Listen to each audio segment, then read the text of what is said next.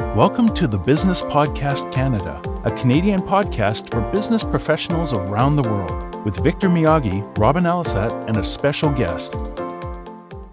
Hello, everyone. Welcome to this episode of the Business Podcast Canada. Today's episode will be all about resumes. As a business professional, how long should your resume be? Should you include your entire work history or just relevant roles for the job you are applying for? Do recruiters look at online courses you may have taken? We'll go over all of those questions and more. My name is Victor, and we also have Robin co-hosting today. Robin, how are you today? I'm doing good, Victor. Thanks for having me. Thanks for being here. And we also have a very special guest with us today, Pascal Theriault. Pascal is a job search guru, a recruiter at HiHello in Calgary, Alberta. He was the president of the Human Resources Student Association at the University of Calgary, from where he graduated with a distinction with a major in operations management. Pascal, thanks so much for being here. How are you doing today? Thanks so much for having me, Victor. I'm doing great today. It's a little bit rainy here in Calgary, but other than that, it's all positive and looking forward to the weekend. It's coming up soon as well. Awesome. So before we get started with questions, why don't you tell us a little bit about yourself and your background as a job search guru? Yeah, thank you. So since graduating from the University of Calgary's Haskayne School of Business a little over 5 years ago now, I have been working in the field of recruitment and talent acquisition since then. So 5+ years of recruiting experience. And if you count my internships, even prior to that, I guess you could add a little bit more to that as well. I did a couple of internships in HR and recruiting as well. So really anything to do with hiring and interview processes and job searches, resumes, networking, all of the above is sort of my wheelhouse, my area of expertise that I've developed over the last 5+ years through my career. I've been really lucky to work with some different organizations across a variety of industries. So I started my career in the oil and gas and energy sector. I've worked in agriculture. I've worked in an engineering, design, and systems integration business. And then more recently, for the last 2.5 years or so, I've been working in the technology and software as a service industry. And that's what HiHello does. We provide a digital business card and contact management software solution to individuals and to organizations. And I help to lead recruiting here with HiHello.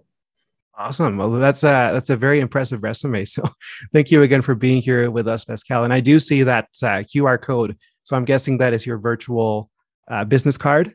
Correct. Yeah, you got it. So if anyone were to scan the QR code there when watching the recording, you'll definitely be able to see my HiHello work business card, and feel free to connect with me there or connect with me via LinkedIn. I think my LinkedIn is shared in my business card as well.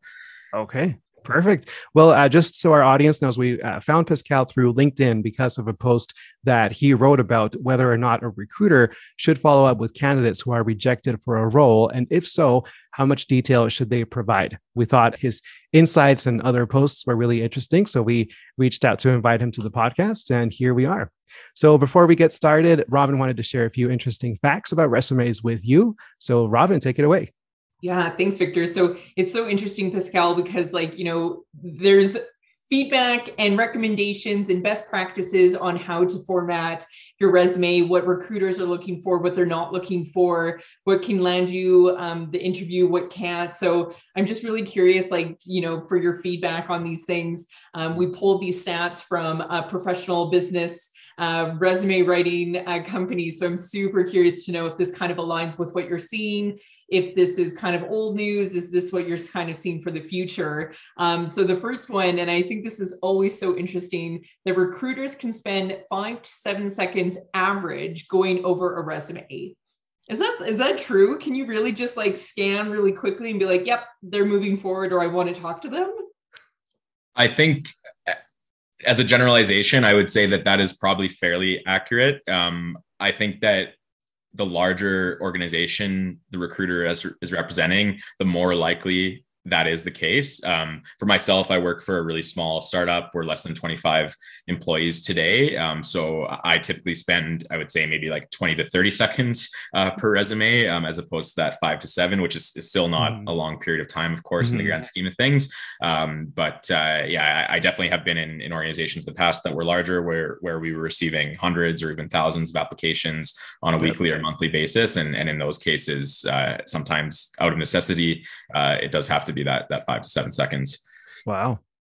That's fair. And so I'm also curious kind of to follow up that, I think there's been a lot of conversations about, tools now that can scan a resume for you before it kind of gets submitted and like viewed by a person. Are you seeing that as a trend, or is it something that like a person will always kind of look at a resume to kind of decide moving forward?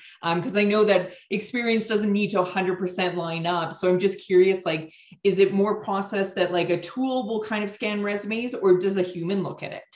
Yeah, so I think there is a bit of a misconception out there about what the tools that exist actually do.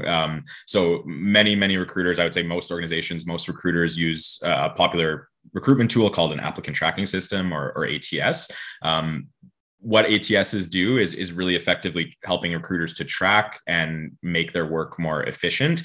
A part of that may be pulling pieces of information from a resume or ranking candidates based on the information from their resume. But it is extremely rare and seldom for the piece of software or the tool to actually be rejecting or making decisions on a candidate by itself. I would say that in my experience, every single organization I've represented, there has always been some sort of human intervention, oftentimes more than one human. It might be the recruiter and the hiring leader, or something like that are reviewing resumes. So I would say that the wide majority of the time there will be human intervention. Some person, some human being will be actually looking at a candidate's resume and making a decision on yes or no whether to proceed forward. Awesome. And this actually goes into the next stat that 76% of resumes are rejected due to an unprofessional email address. And I think we've all been there when Hotmail was a big thing, AOL. And I'm curious, like, how often do you see that on a resume? And does that actually turn you off from either wanting to reach out to that person or not?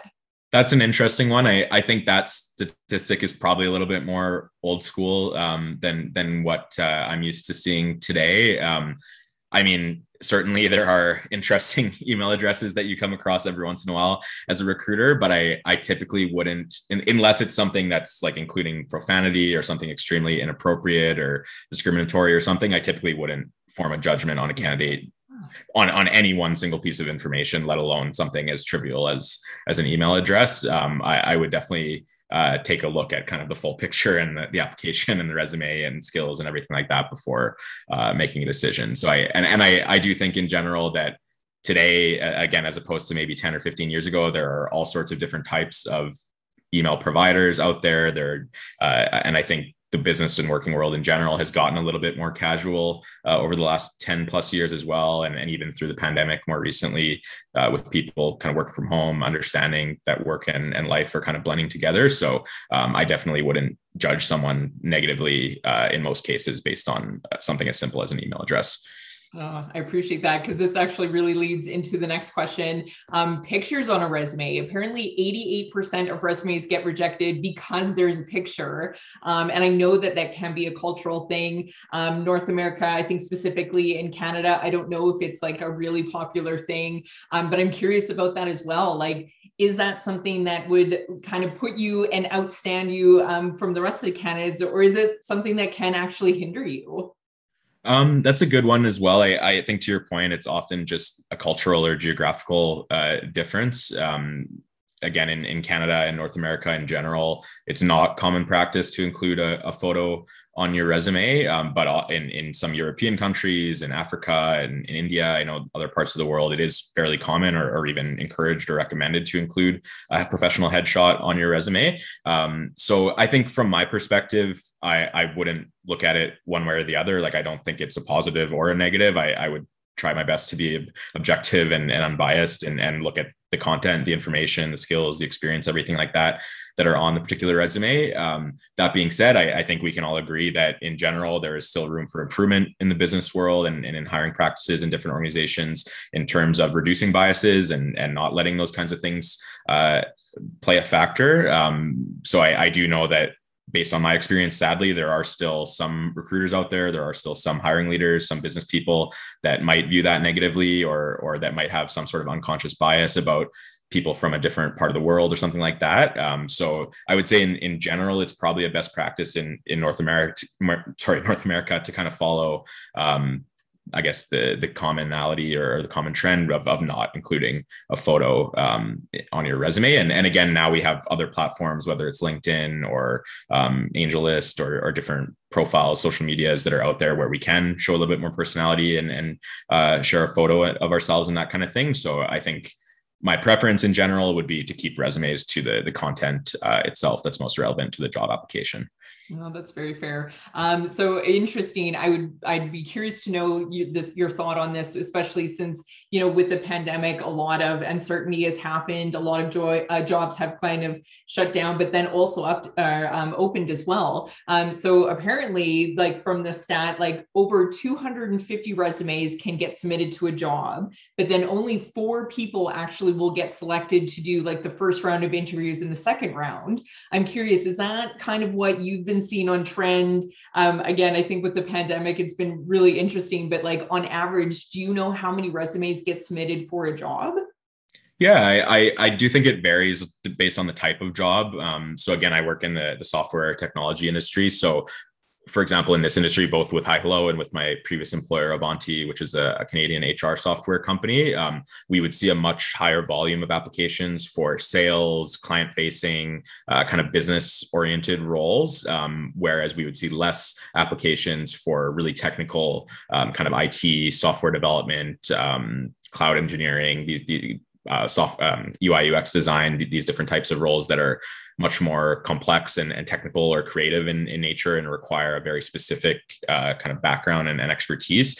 So for those types of roles, I would say that the number is definitely less than 250. I would, if I had to guess, maybe like 50 to 100 for those types of roles on average. But certainly for business, sales, client-facing roles, 250 plus is definitely not out of the ordinary, especially for medium to larger size organizations that have a well-recognized employer brand.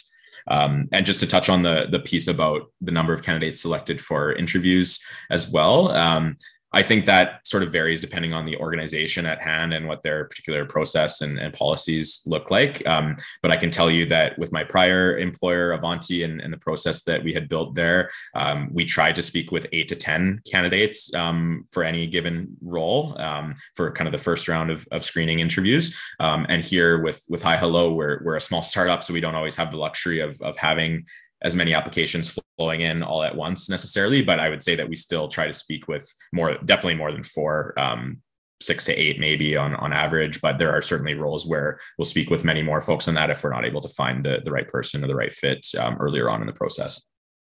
So I'm so curious about this one because I think a lot of people kind of use this as like an advantage. One of their soft skills that they have is detail oriented and, totally on the ball. And so I'm curious because this stat is so interesting to me that like, because of a typo on the resume, 61% of candidates actually will get kind of disregarded because of a spelling mistake. How often do you see that when you're looking at resumes? And do you think that percentage is actually high, or could that be a little bit lower based on an error or a typo that you see? I would say that that's probably fairly accurate. I again, don't know necessarily the exact percentage off the top of my head based on the resumes that I see, but I would guess or estimate that that's fairly accurate. And again, it sort of does depend on the role in that particular case. If someone, or if that, again, detail orientation and attention to detail and organizational skills, communication, if those are kind of deemed to be really important or really highly sought after skills in that particular job type, whether it's sales, for example, or an executive assistant or a customer success manager, or customer support specialist, where those kinds of things often are very critical, or even in my role as a recruiter, I would say that yes, having those kinds of typos or grammatical errors, things like that, can negatively impact how your resume is reviewed, or potentially even kind of have you declined from the process, especially if it's a very competitive application and there are potentially tens or hundreds of other candidates. Something as simple as that can make a difference. So I always advise candidates to kind of double, triple check your own resume. Use, of course, the tools that are out there, whether it's spell check in Microsoft Word or Grammarly extension in your browser, and ultimately just having your resume reviewed by a couple of other people with kind of an objective sort of third-party point of view is never a bad idea before submitting it for any job application as well. That's very fair. So you touched on this earlier, but I'm curious about how often you do use LinkedIn to kind of like double check the candidates, see if their profile matches their resume. 87% of the cases, a recruiter or hiring manager will go to LinkedIn to kind of check out that candidate. Is that something that you do? Is that best practices that you have for HiHello or just yourself as a recruiter? Yeah, definitely. I think that number is probably very accurate as well, if not even higher. I would say that if the LinkedIn profile is available, if it's linked on their resume or in their application in some way, I will go check it out. Like almost 100% of the time, if it's available or provided in the application.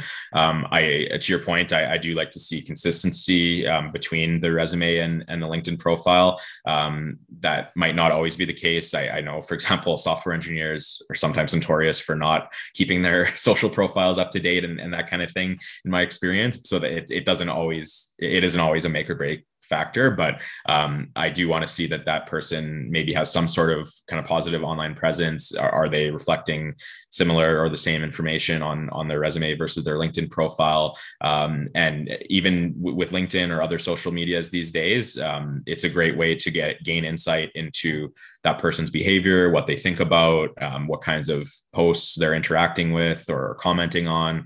Are they sharing any of their own original content or blog posts or courses that they're completing, things like that. So you can often glean a lot more kind of detailed information, not only about their background and learning and experience, but also just about them as a person and how they communicate and how they think in looking at someone's LinkedIn profile. Wow. That's good to know. Yeah, keep your LinkedIn profile up to date. and don't get in fights in LinkedIn. Recruiters will see that. Correct. Yeah. I mean, maybe it's difficult to see every single small activity that someone's doing on LinkedIn, but you'd be surprised. There are, I mean, even in my own LinkedIn content and presence there are some people that tend to be quite argumentative or that don't necessarily reflect the most positive version of themselves in comments or in activity that they're doing there. So it is important to be professional. And I think if you really don't agree with someone, maybe take that offline or keep those thoughts to yourself, because it is possible that a recruiter or hiring leader or someone else important to your career might be able to see that at some point in the future. Because I was curious about like social media in general. Like I know that, when Facebook really got popular for that first little bit, I think recruiters were looking to Facebook and Twitter to see if they could find the candidates specifically, kind of see who they are as, an individual. And I'm curious, does social media still play a big part, besides LinkedIn? I feel like that's the professional social media, but like their personal social media, do people have to worry about keeping their content private or their accounts private, or kind of watching what they post? That's a good question. I would say that for myself as a recruiter, I don't place too much weight into those kinds of things. And I think, quite frankly, most recruiters that work for organizations that are growing or that are busy enough, they probably don't have time to look at 5 different social media platforms or profiles for different candidates. So I don't honestly place too much weight on it. I know that in the tech or software industry specifically, Twitter is quite popular and quite widely used. So there may be cases where I would say it's more likely that a hiring leader would check out someone's social media profiles rather than myself or most recruiters. I think as a general best practice, it's probably a good idea if you're sharing something that you don't want people in the professional world to see, probably a good idea to keep your profile private or to have some sort of security privacy settings around those posts or on your specific profile on that unique platform. But otherwise, I don't think as long as you're sharing something that you'd be okay with a friend or family member or kind of someone in your network seeing, I don't think there's a harm in keeping them public. Like, I mean, I don't know if I should say this, but I personally have my Instagram public still, and I don't use Twitter anymore, but I have a couple of my profiles more public, a couple that I have set to private just because of the way that I use them and who I'm engaging with. And I don't necessarily want all of my professional stuff coming to all of my friends and family and that kind of thing. So it's really, I think, at the individual's preference, but again, just be careful about what you're sharing. If you know something is maybe not the most professional, then probably best to keep it private. That's fair. I can see how like the hiring manager would probably have time to do that, because there's probably like 4 or 5 candidates that they can like pick from and have the time to do that, instead of like, the 250 plus candidates. You're like, okay, I just need to get this going. Yeah, correct. Yeah. Perfect. All right. So my last one, and this has been a really interesting subject, I think, especially for me. I do identify as a female. So, it's interesting how there's a lot of talk that if you're not 100% qualified for position, you should still apply just in case. I know that there's kind of a ratio that like women tend to not do that as much as men. And I'm really curious to know your thoughts on that. Is like, looking for a position, if you hit, 3 out of the 10, requirements, or what, the wish list is for that job description, what is your advice and what is your kind of take on having candidates apply for a position that they don't fit entirely 100%, but like could still have the background that you could, train, or they could learn and kind of fit into the role as you see fit? Yeah, that's a great question. I mean, I'm also familiar with that kind of research and the data that's behind that. So I mean, the data speaks for itself. It is the truth. Women are less likely to apply for jobs that they don't see themselves meeting all the criteria or a significant portion of their criteria, versus men who will still go ahead and apply. So I would say that trend, I've kind of seen that firsthand in the applications that we might receive and throughout my career in different organizations and industries as well. So, I mean, my general advice that I give on LinkedIn and to candidates and that kind of thing is, if you feel like you meet roughly 50% of the criteria, that's usually a good indication to apply. Now, on the other hand, you don't want to necessarily meet 95 or 100% of the criteria either. While that might be kind of more of a shoe-in to land the role, or you might be viewed as immediately as one of the top candidates, you're not going to be challenging yourself. You're not going to be learning. You're not going to be growing. So I would advise candidates, if you feel like you meet 95 or 100% of the criteria for a role, set your sights a little bit higher. Like, what's the next step in that role's career path or career trajectory, and kind of tailor your search to that specific title or that type of role. I mean, it's up to the person if they want to apply still, but I would say always kind of shoot your shot a little bit higher than the criteria or the experience and skills that you already have. So I think probably somewhere between like the 50 to 75%, 50 to 80%, if you meet that portion of criteria, that's usually a good indicator to apply, and you'll likely have a fairly good chance at that role as well. I think, the more you have, the better in the grand scheme of things. But again, it might not be a good fit for either party, the candidate or the organization in the long run, if you meet too many of the criteria, just because that candidate might get bored or not be feeling as utilized as they possibly could. And oftentimes the business is hiring for a need that they have today, not necessarily in the future. Although we would like to be able to predict the future and plan and forecast effectively. And a lot of good businesses do try their best. But usually hiring needs are like to address a need that the business has today or in the short term.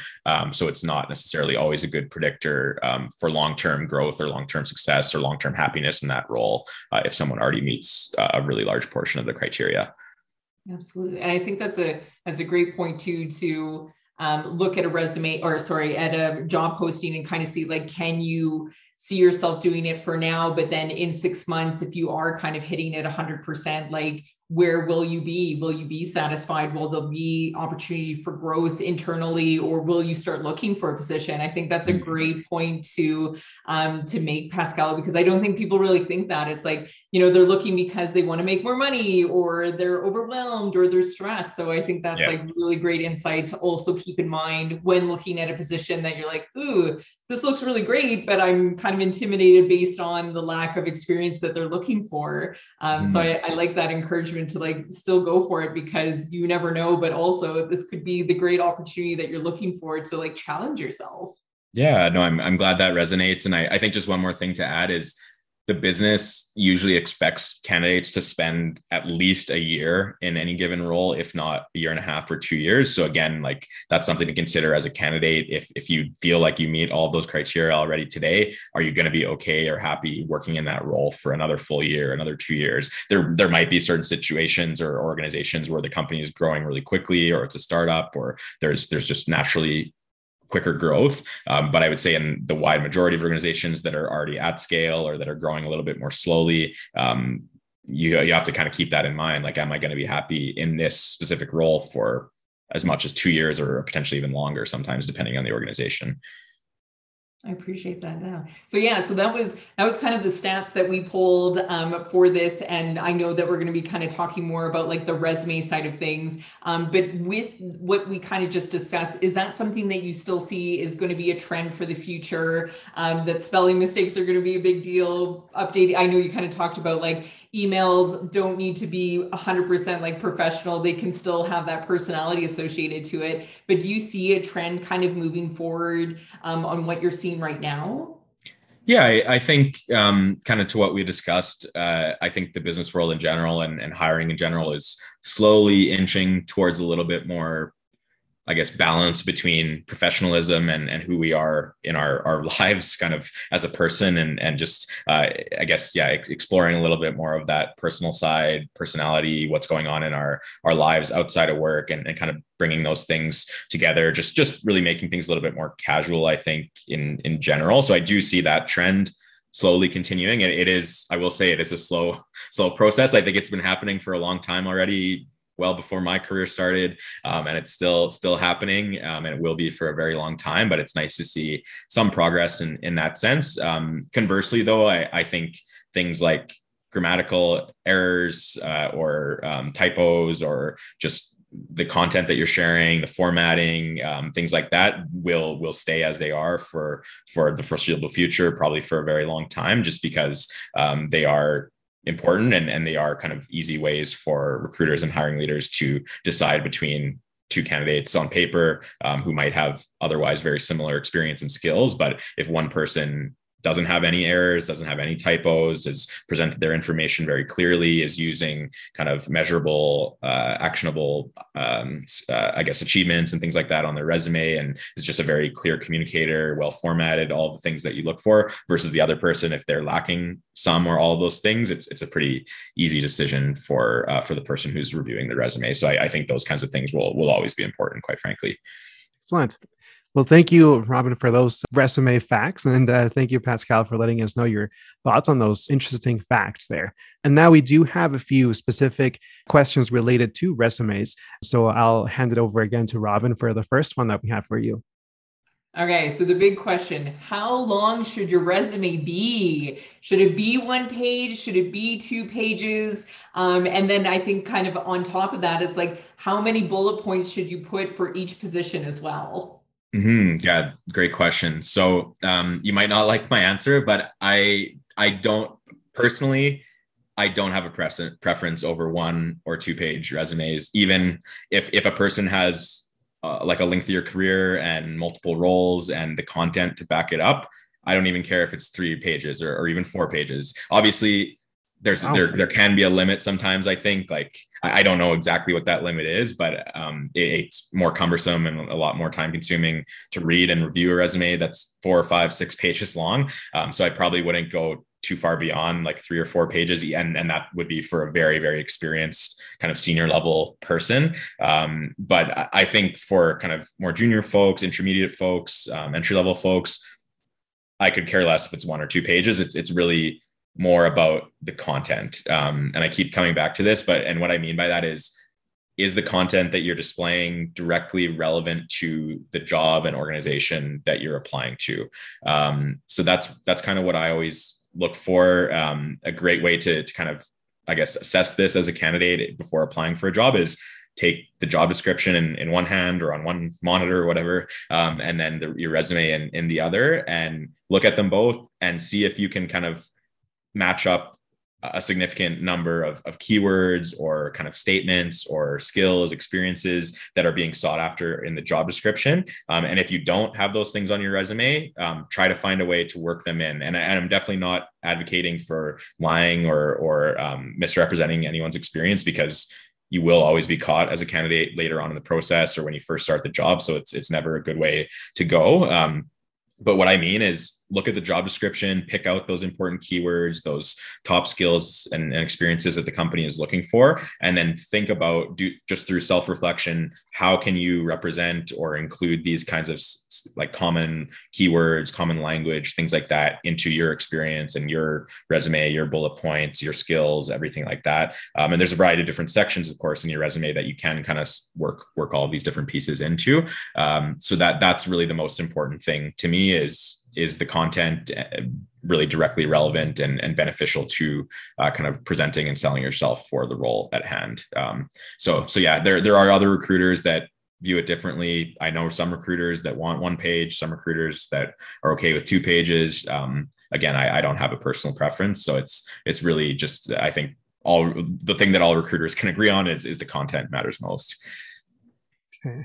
And you were talking about matching your resume with what you have on LinkedIn. So let's say that you have 5 previous roles and only 3 of those are applicable to the job for which you are applying. So would you say that it's okay to only include those 3 relevant roles, or would you have 2 sections like relevant work experience and then additional work experience, for example? What would you like to see? I think my preference on a resume, just again for the sake of space and really relevance to the job at hand, would be to only include the relevant work experiences. On your LinkedIn, on the other hand, I shouldn't say that LinkedIn should be an exact copy of your resume, because in reality, LinkedIn has room to include a whole heck of a lot more. So for example, like I still have my first job at Subway from when I was in grade 8, like on my LinkedIn. I've tried to represent my entire career history there. And I think that's a good practice to do, because it shows your growth as a person and as a professional, and the different types of jobs that you've been exposed to, and different types of skills that you might have picked up over the years, if a recruiter or hiring leader does end up looking at your LinkedIn. But again, for the sake of a resume, if you're trying to keep it to 1 page or 2 pages, it's probably best to focus exclusively on those 3 or whatever whatever number of kind of most directly relevant roles and experiences that you have.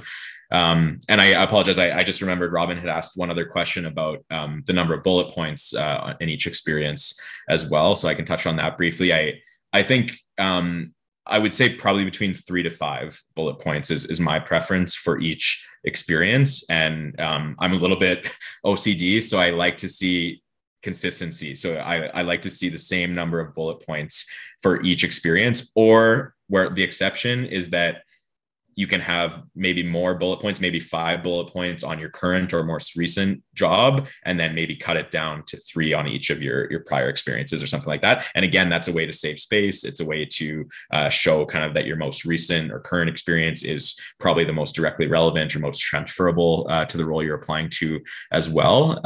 And the thing to note, especially for people that might be new graduates or early on in their career, is once you graduate university and land your first job, your education basically doesn't matter anymore, which is a sad reality.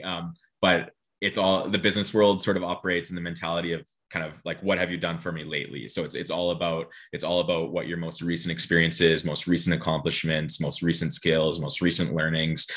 So that's usually where the wider or I guess heavier weight will be placed by a recruiter or hiring leader or any organization. So that's kind of how I think about how to structure the bullet points and the amount of content in each of your experiences as well. Yeah.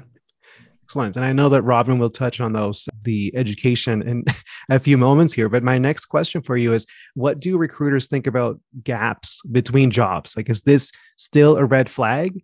And if so, how can a candidate explain these in the resume? We looked at how you spend around 30 seconds on resumes, but some recruiters will spend 5 to 7 seconds. So how can they explain that in a resume? And lastly, what would you say is too short regarding how long a candidate was at a previous job? Yeah. So I think the I guess the way that career gaps are viewed is becoming less and less important, I would say, or less and less of a flag, at least. I know that LinkedIn, for example, just recently released a feature where you can actually include kind of career breaks or career gaps on your profile. And you can type out like kind of what it was. So I personally have one on my profile where I got in an accident a few years ago and had a pretty bad concussion. So I was kind of between jobs for a few months recovering before I was able to get back to work. So I just kind of basically wrote that out, and there's some different categories that you can choose from. So I really like that idea. Like, I think the same sort of thing can be applied on a resume. All it needs to be is like one line or one heading between your first and second experience kind of thing, or between where the gap was, and just say like, I took a mental health break, or I took a physical health break, or I was in school, or I was working this like other job, or I went traveling, or whatever it may be. There's so many different things that could come into play there. So that's one option. The other option is to just leave it as is and not have anything in between your kind of experiences, but just be prepared to talk about it or answer the question about it if you do get selected for an interview. So those are kind of the two approaches. Again, I'm not really biased or particular to one over the other, but I do like the idea of how LinkedIn has approached it, and I think it is a little bit more forward thinking in terms of recruiting in general, to not place too much weight on those kinds of career gaps, because I mean, we all go through things in our personal lives, and I think that's becoming more widely known and accepted across the business world. But again, to my point earlier, there are still some kind of older school recruiters, older school hiring leaders, older school organizations that might not feel the same or think the same. So sometimes it can honestly be sort of a luck of the draw thing, or the type of organization that you're applying to, type of industry sometimes plays a factor on how people think as well. So anyways, on the whole, I don't think it's a big issue to have a gap on your resume or a couple of gaps on your resume. It's just, again, being prepared to kind of communicate about it and answer the question about it transparently. And hopefully that's what the person on the other side is expecting. And then to answer the second question about how long is too short, I guess, of a stint at a specific role or job. It really does vary. I realize I've said this for a few of my answers now, but I think for most jobs, 1 year is a fairly good period of time before kind of moving on to the next thing, especially early in a career. And nowadays in 2022, it's fairly common for people to switch jobs every year and a half, 2 years. I know in the tech industry specifically, about 1.5 years is roughly the average tenure at one organization, especially when it comes to startups and that kind of thing. So yeah, I would say maybe roughly 1 year. That being said, there are other jobs where a shorter stint can be acceptable.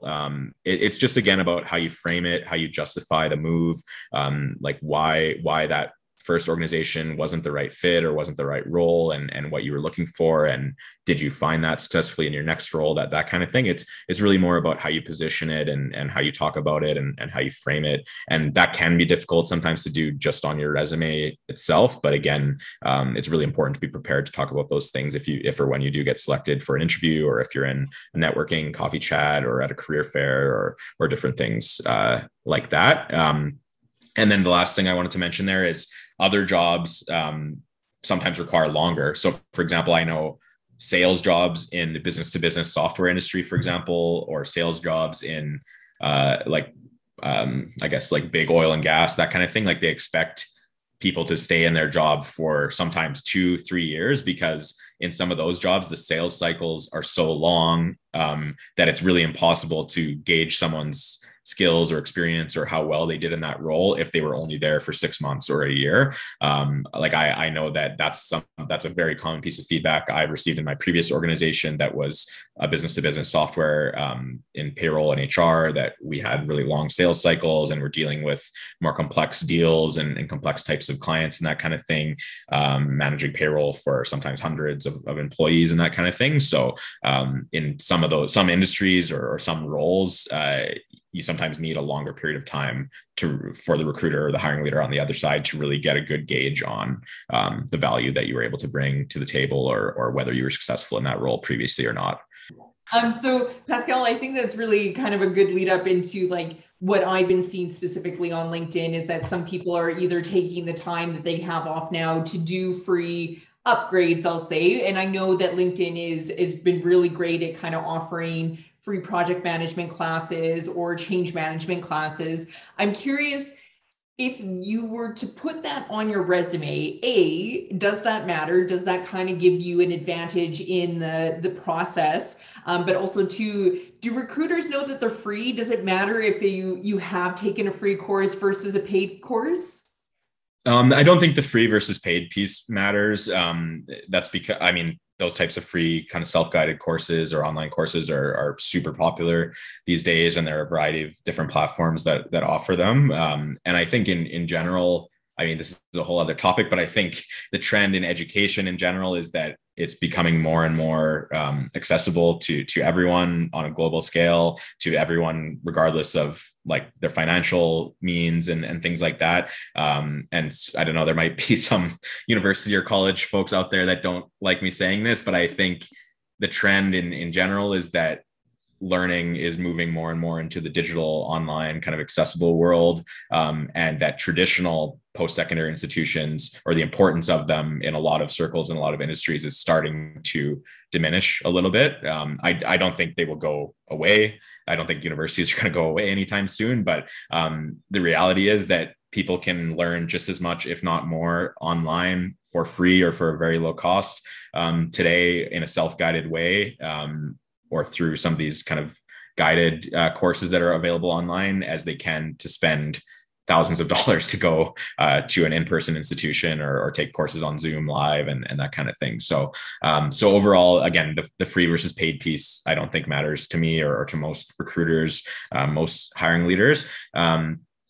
To answer the first part of the question, though, I do think taking those courses can provide a little bump, like a little bit of positive value to someone's candidacy. But again, it's about the direct relevance. So taking courses that, like, just for the sake of taking a course is not necessarily beneficial. It has to be something that is clearly a skill or a technology or a tool or something that will directly help that person land the job that they're applying for, or succeed in the job that they're applying for. And to take it even one step further, I think the reason I say it's only a little bump up is because, again, like, the information, the learning is accessible out there to everyone, and you don't necessarily need to have taken an online course to learn that or to know that information. You could watch a series of YouTube videos, you could read some blog posts. Like, there's so many different ways to pick up that information. So I think it's not necessarily enough to just take that course. You have to show that you can apply it or have applied it in some way as well. And that can be more difficult to do in certain areas. But for example, for software developers, for designers, for like people that have writing as a component in their jobs, having a portfolio or having some sort of projects or things like that where they can work on, excuse me, sorry. Having sort of those samples of their work in different areas, or how they applied the learnings from one of those online courses, that really takes it to the next level and shows that they're not only learning, but they're also learning by doing. And that in most cases in the real world is viewed as more of a positive, I would say, than just taking a course and not necessarily doing anything with it or not applying those skills.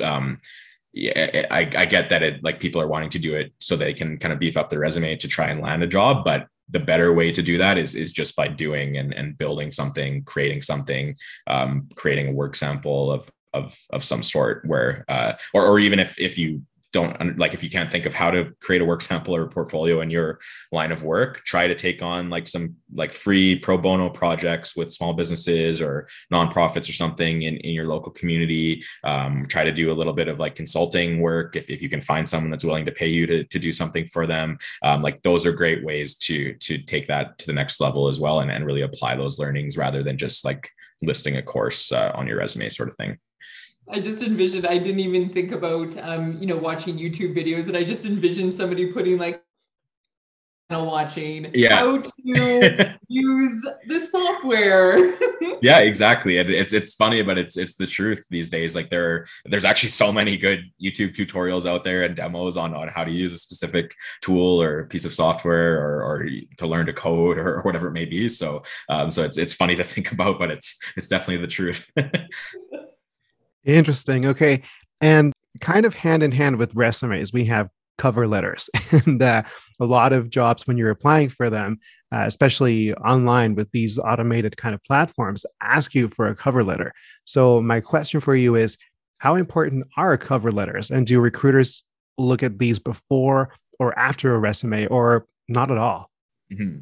So this is another one where I'll say it varies. It kind of depends on the recruiter and the hiring leader, if I'm being honest. For myself, I personally view cover letters as a little bit more old fashioned, a little bit more antiquated. I'd rather the resume and LinkedIn be really well done and be able, like, I feel like I'm usually able to glean just as much, if not more, from a good resume and good LinkedIn profile and LinkedIn activity, even in some cases, as I am from a cover letter. I think cover letters, like there's only so much creative freedom with them in general. And I would say the only time I would really look at a cover letter seriously is after a resume review. And again, taking that example of, let's say there's two candidates that are almost identical on paper in terms of their experience and skills. And in this case, they both have 0 grammatical errors and 0 typos, and they've both done a really good job. But we only maybe have room to take on, or the capacity to take one into the next interview phase or the first interview phase, whatever it may be. That might be like where I would look at a cover letter as a potential deal-breaking factor or to push one over the edge kind of thing. But that's a very like unique use case, a very unique situation. So my preference in general is no cover letters. We don't ask for cover letters at HiHello. I personally can tell you the last 2 or 3 jobs that I've landed myself, I haven't submitted one single cover letter. I've just focused a lot more of my time and efforts on my resume, on targeted networking with people in the industry, on my LinkedIn profile and activity, those kinds of things that I've kind of mentioned already. But again, it really does vary. You might, even in the tech industry, I know recruiters that live and die by the cover letter. I know hiring leaders that do the same.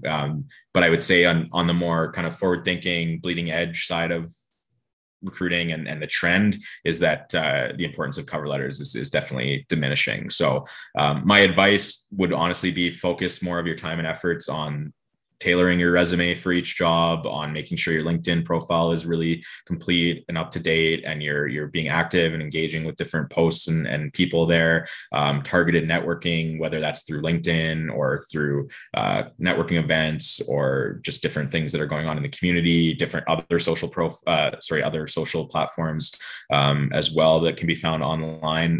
Really spend your time on those things, and then really, to your point, Victor, like only include a cover letter if it's explicit, if the application or organization is explicitly asking you to include a cover letter. That's the only time that I would kind of advise or recommend to do so. That being said, again, there will be other recruiters that might watch this and completely disagree with me. But that's kind of my perspective, and it's really kind of an individual preference.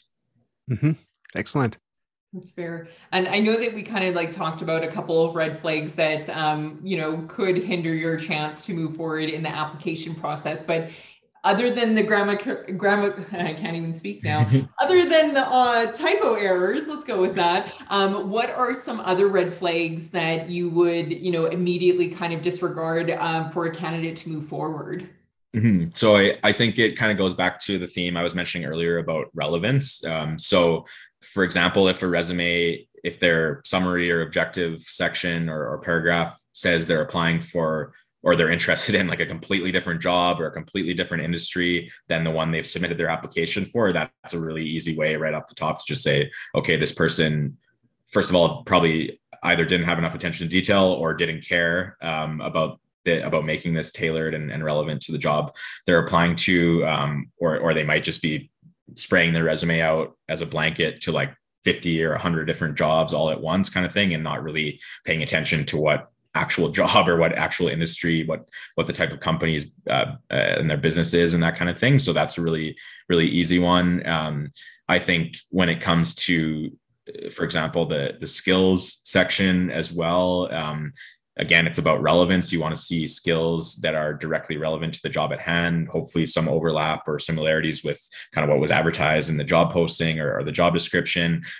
If it's for an accounting role, for example, and the top skills listed are like interpersonal and communication and like presenting and those kinds of things. While those aren't necessarily bad things for an accounting role, they're not the top skills. Like I would think of like attention to detail and prioritization and like mathematical or analytical abilities and like organizational skills. Like all these kinds of things would be much more important or more heavily weighted in that type of job, for example, just in that instance. So again, just having, if a candidate has really irrelevant skills listed, especially like at the top of their skills section or in the majority of their skills section, that is probably a way to kind of push them out of the process as well. Those would be some of the bigger ones, I think. And then honestly, it might sound simple, but formatting is a big one for me. I would say about the only role that I wouldn't maybe judge as harshly for formatting issues or typos and that kind of thing would be like a really technical type of like engineering position, whether it's software engineering or like an IT, like a high level IT person, or even engineers in different industries, that kind of thing. As long as they're good at like those kinds of roles, as long as they're good at math or they're good at coding or whatever, that's kind of the most important factor. Whereas the communication and formatting and that kind of thing or attention to detail sometimes falls a little bit behind. But I would say for the wide majority of roles, having consistent like formatting, consistent fonts and headings and clear headings where you can kind of read and follow along and see where each section is and everything like that. Consistency in like how a candidate is representing how long they were at an employer. So whether they choose like month, year, or date, month, year, or whatever, having kind of consistency in terms of formatting. It's just really the little things. Attention to detail can go a really long way. And it's sort of sad in a way that sometimes those things make such a big impact or a big difference on certain people's applications. But again, if you're one resume in a pile of 250 plus, like we as recruiters and hiring leaders have to use the information really that's available to us to make decisions and to cut that list back. And again, that kind of leads me back full circle to what I was just mentioning in terms of really focusing on the networking side of things as well, like doing things that are above and beyond your resume, above and beyond your actual job application that can kind of give a little bit more influence or shape your job search and your chances for success a little bit more than strictly your resume might. Great. And that actually leads us into, we only have two more questions for you. And this one is, so since the pandemic began, people in hospitality and, other industries have been making the switch to office jobs or, something in the business world. So what can these folks do to ensure that their transferable skills are highlighted so they won't be seen as irrelevant for the job because of their background? So if you have someone who was in the cooking industry and now they want to jump into the SaaS industry, for example, how can they do that? What would you recommend? Yeah, great question. So I don't mean to beat a dead horse, but I really think, again, it comes back to the relevance piece, taking that job description for that new job or that new industry that you're looking for, and then looking at your current resume, your current experience, your current skills, and thinking about like, how can you represent some of these things on the job description side in your resume that's being truthful and in a way that factfully represents kind of the experience and skills that you already have. So it's really thinking about, again, not listing all of your skills or all of your experience that you might already have, but really prioritizing and listing first, at least the skills that you see kind of match up between both sides or are directly transferable, directly relevant to that new job or that new industry that you're looking for. So that would be like my main piece of advice, is just try to, again, just simply like match up the two documents and then see what you can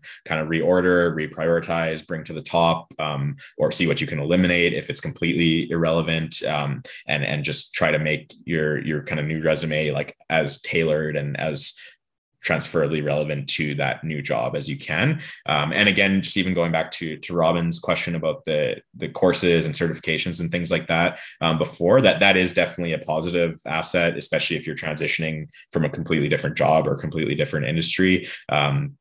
I would say if you're moving to like the same type of job or a similar type of job, probably less important. But if you're moving into a brand new industry, then those kinds of things can provide some additional weight, I would say, or additional positive view to your application as well. Mm-hmm. Awesome. Yeah. And my last question, I think this kind of ties in, like you've given us some really good tips for us to consider, I think, for job searchers to kind of look at as well, kind of looking at their resume, cleaning it up, making consistent, making it relevant. Besides that, is there any other advice that you'd give job hunters right now? Yeah, I think I would just kind of go back to what I was mentioning about networking in sort of a targeted way. This conversation has been awesome, of course, and resumes are super, super important in any job application. But again, it can be very difficult to stand out no matter how good your resume is. If it's covering exactly every single point that I mentioned today, and you're following all the best practices and all the advice out there, and you have no typos and everything, it can still be really hard to stand out in a pile of 200 or 250 or 300 resumes. So my advice is really to think about some of the other things that you might be able to do to kind of take your search to the next level outside of your resume. Of course, again, resume is super important. You need to do all these things to often have a shot at that first conversation, but there are also other ways to try and sort of gain access to opportunities in the working world without your resume as well, or with your resume just being a tool to help you in that process. So targeted networking is far and away my number one suggestion. Just to give a little bit more practical advice or takeaway, I think what I usually advise to candidates is do some research, do some work, Google, figure out, well, first of all, actually, sorry, to take a step back, do some deep self-reflection and like understand what your values are, what kind of opportunities and interests you have, what kinds of skills you already have, and what types of industries or organizations you might be interested in working for. Then once you have that information, take that, go do your Googling, do your research online, and come up with a list of maybe like 10, 15, 20, it doesn't matter, a reasonable amount of businesses or companies that would be sort of like target or dream employers for you. And then with LinkedIn, for example, every company on LinkedIn has a company page, and every company page has a people tab. So if you go to the company page, click on the people tab, you will see a list of every single person on LinkedIn that has that company listed as their employer. So it's a great way to find people that you can connect with and try to engage in conversation with, who might be able to either in the short term or longer term help lead you to opportunities, or recommend you or refer you for opportunities, and just get to know you better and help you get to know the company and them better as well. So based on the company, there might, like how big the company is, it might take you a little bit longer to go through 500 people as it would to 50 people or something like that. But you can usually go through and find sort of different types of people that are recommended to reach out to. So one of those groups would be people like myself, recruiters who are responsible for hiring. The second group would be the hiring leaders of the position that you're interested in. So if you know sort of the title or the team name, that kind of thing, that you want to apply for or that you're interested in, you can usually find like the manager of or director of or head of that title or that department, reach out to those people as well. And then thirdly, and I would argue that this is probably the most kind of beneficial group to connect with, are the people that are already in the role that you're looking to apply for. And then send, let's say, 5 of those people in some of those different roles in one organization, personalized connection requests. Don't ask them for a job right away. Just don't share your resume right away. Just send them a quick message saying like, hey, really interested in your profile or learning more about your background or this specific project that you saw on their LinkedIn or something like that. and just say, hey, I'm really interested in learning about this. Would love to connect with you and learn more kind of thing, or ask you some questions. Leave it really simple, one simple ask. And that's how you'll often get kind of a better chance of those people connecting with you. Over the course of time, you build up those relationships, you keep chatting back and forth, ask a simple question back and forth.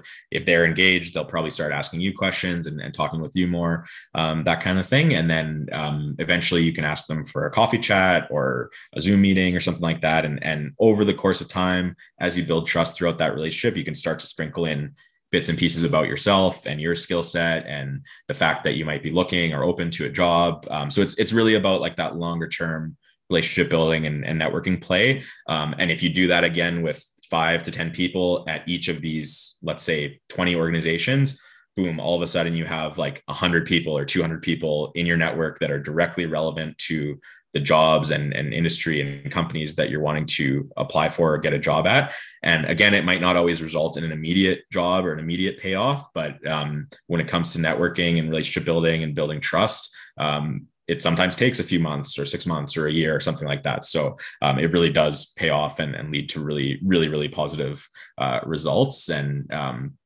yeah, even just being more active on LinkedIn, I would say as the last piece of advice, the last takeaway, can be really beneficial as well.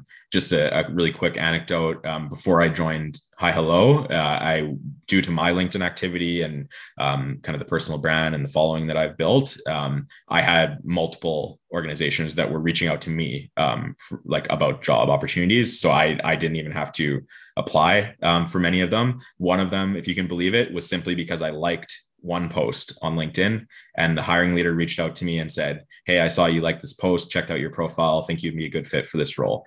I ended up going with HiHello over that opportunity, but it was a really, really great like interview process, really great organization, really great opportunity, really great hiring leader, and some good connections that I got out of that as well. So it can be something as simple as liking or sharing or commenting on a post. You don't even have to post your own original content in a lot of cases. So if you just build up that engagement and sort of consistency using a platform like LinkedIn professionally, it can really result in some longer term gains or opportunities in the immediate term as well.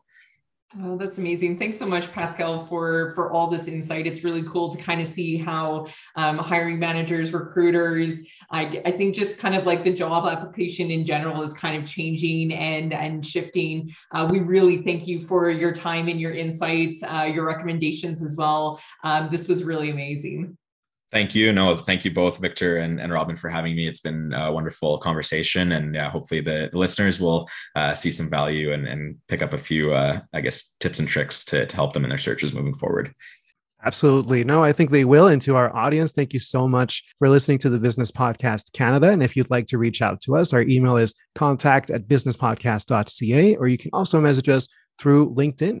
Robin, any final thoughts for our audience, or Pascal? No, it was really cool. It's always so interesting. I think, especially with resumes, with cover letters, with LinkedIn, the networking, I think there's so many ideas that are out there. And I think it's just really cool to know, Pascal, that like, just kind of trust your gut, trust your intuition, also be mindful of where you're applying, who you're applying to, and tailor, accordingly. So you're not applying to be a chef and you have, a customer experience. So I just really appreciate these insights and tips for us. No, my pleasure. Thank you again for having me. It's been an awesome conversation. So just really appreciative of the opportunity. Perfect. Well, thank you all again. Until next time. Thank you for listening to this episode of the Business Podcast Canada. If you'd like to contact the podcast, please reach out to contact@businesspodcast.ca. You can also find us on LinkedIn at linkedin.com/company/businesspodcastcanada. Until next time.